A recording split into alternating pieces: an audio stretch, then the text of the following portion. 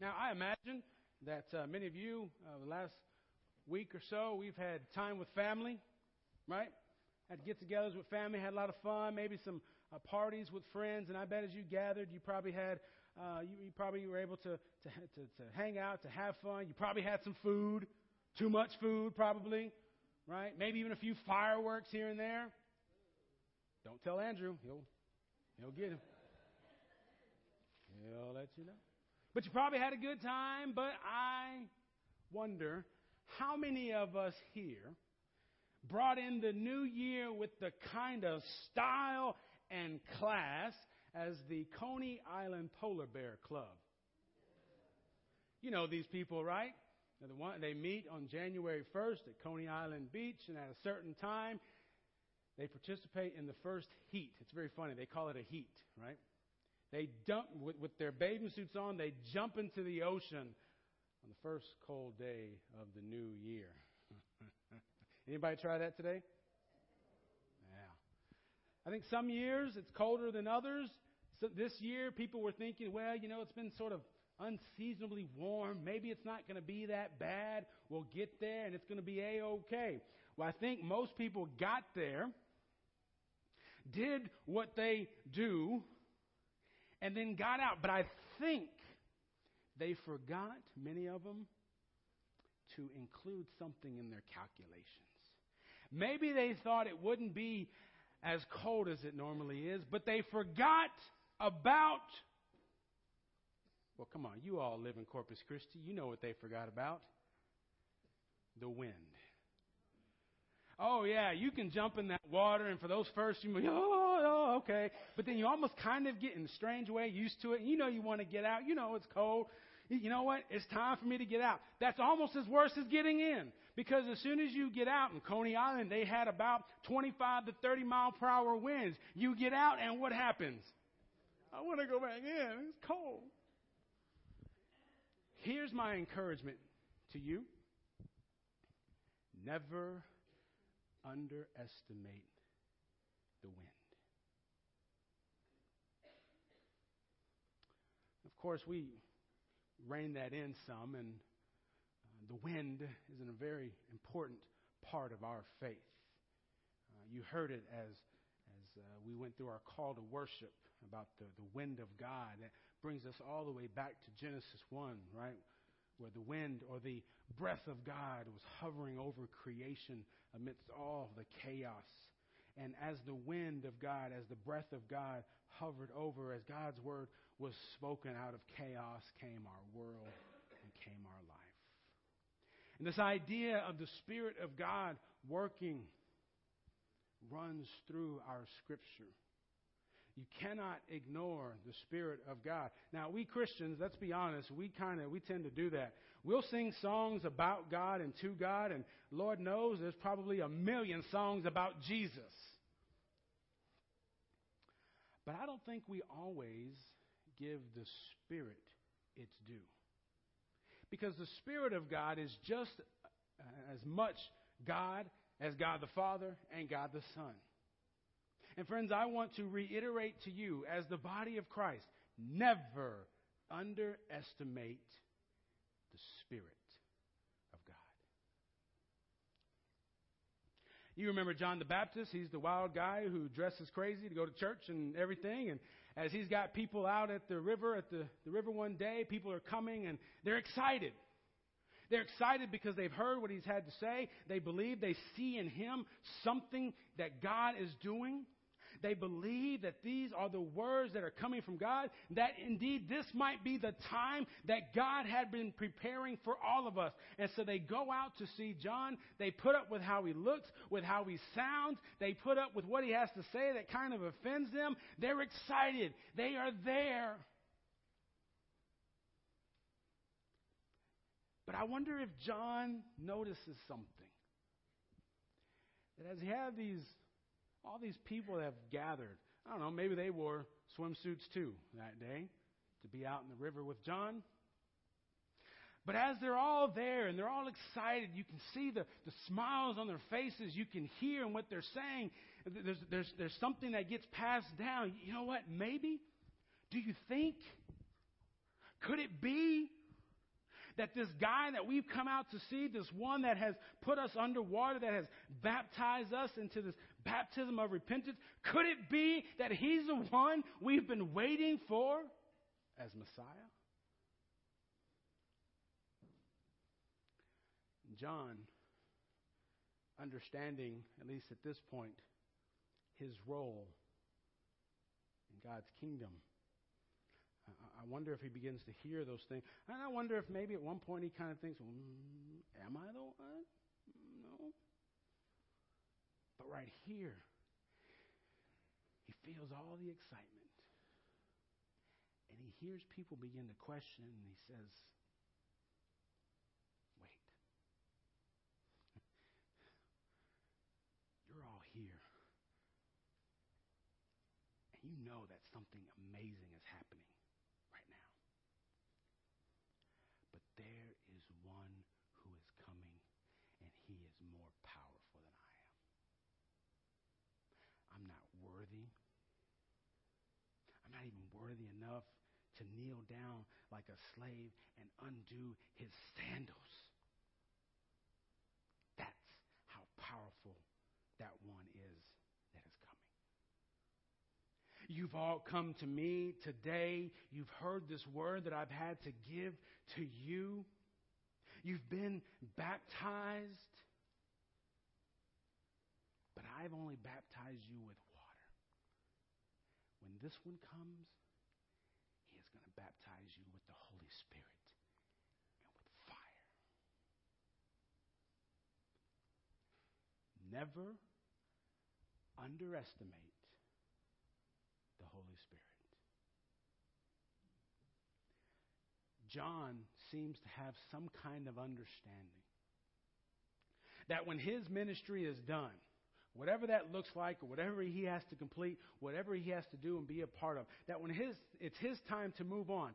And indeed, as we read Luke chapter 3, we see the ministry of John fade to the background so that Jesus' ministry is raised and he becomes the prime focus of what we're hearing and learning about. But he seems to understand that as his ministry goes away, it becomes time for someone else's ministry, and he is the one. And when he comes, he will come with the Holy Spirit to give to every single one of us. Here's the reality, I think, of the church today, probably of many of us sitting here. That doesn't really mean too much to us. We'll give thanks to God for it. We'll read it and say, got it.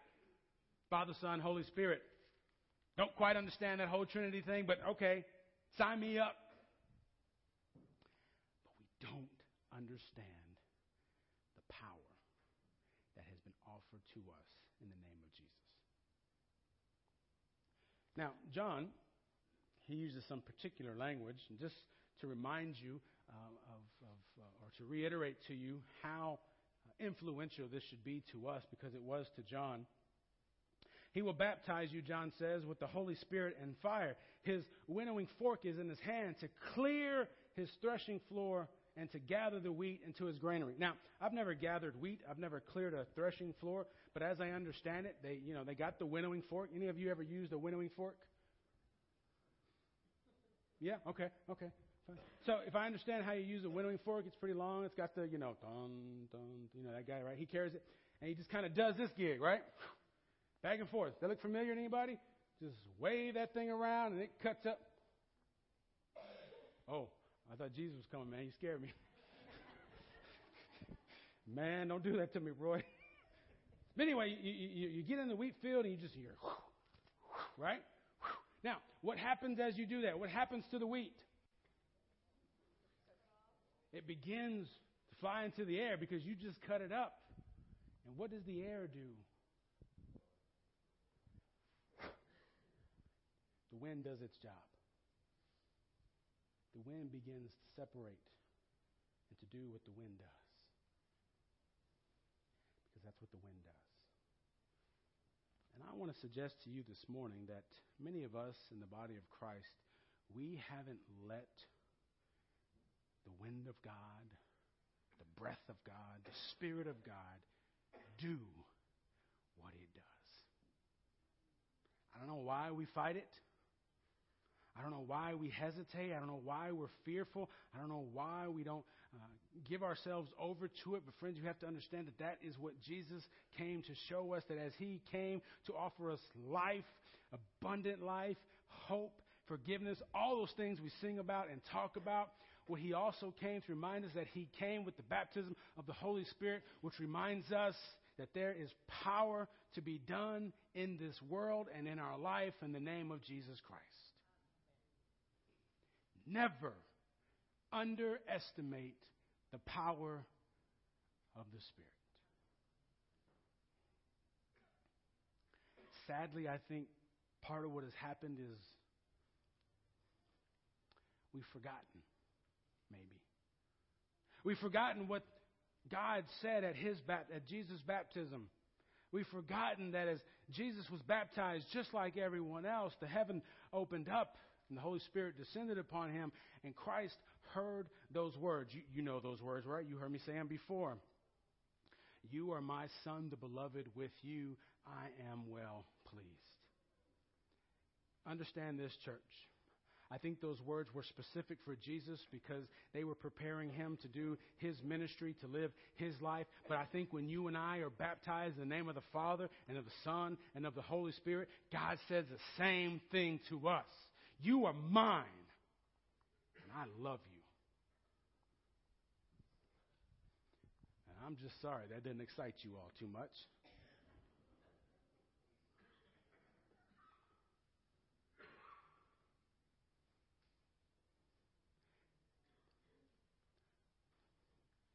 Yeah.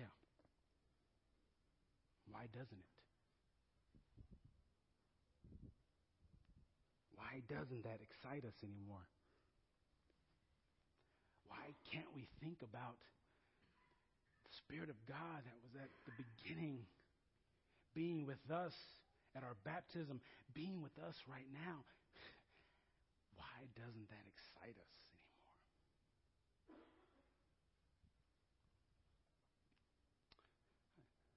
Isaiah said that when you walk with me, you walk with the Spirit, the waters, they will not overwhelm you. And when you walk through the fire, you will not get burned.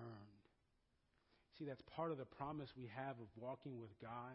That's part of the promise we have with our baptism into the Father, Son, and the Holy Spirit, that the Holy Spirit walks with us. The Holy Spirit brings power to our lives. The Holy Spirit reminds us of God's presence. The Holy Spirit keeps the waters from overflowing our lives, because I don't know if you know what water likes to do. Water likes to overflow, and sometimes we get in so deep it feels like water is just overflowing every part of our life. Any of you know what that feels like? God says when you walk through that, the waters will not overwhelm you. I will make waters do what waters don't want to do. I will make waters say, no, that one is mine. You will not overwhelm him. You will not overwhelm her. Are y'all with me? Holy moly. I will tell fire not to do what fire wants to do.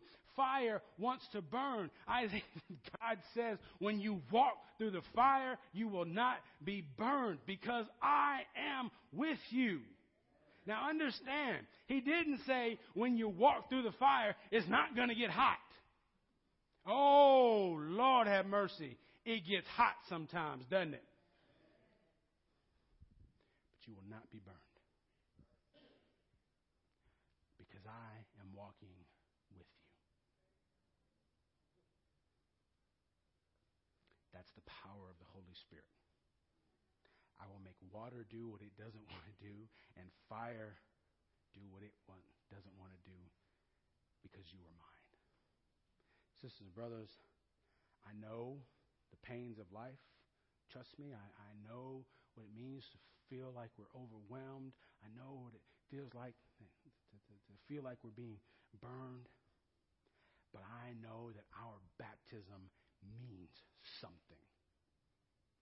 means that the God of the universe says, I know, but I'm still with you. You're still mine. You are still mine.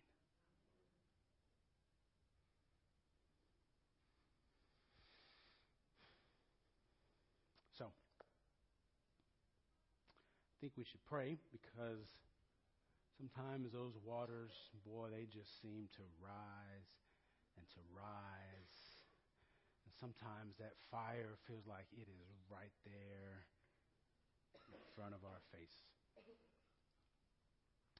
And if you want the Spirit of God to be a real part of your life, if you want to be able to feel the Spirit leading you, let's pray together. Oh God, just like all those people who were with John, who were filled with so much excitement about the thought of the good that you were about to do, God, so here we too stand together with excitement, God.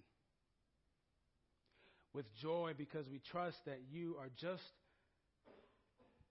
as much as work today as you have ever been. And God, we know that there is still joy you have to give. There is still peace that you can offer to us. There is still forgiveness that is available. Your mercy, God, endures forever. And today, God, we need it. Forgive us, God, when we have neglected your Spirit's leading in our life. Forgive us, Lord, for allowing other voices to speak louder to us than that voice of assurance that you give to us. But free us today, God, to feel the power of your Holy Spirit rest upon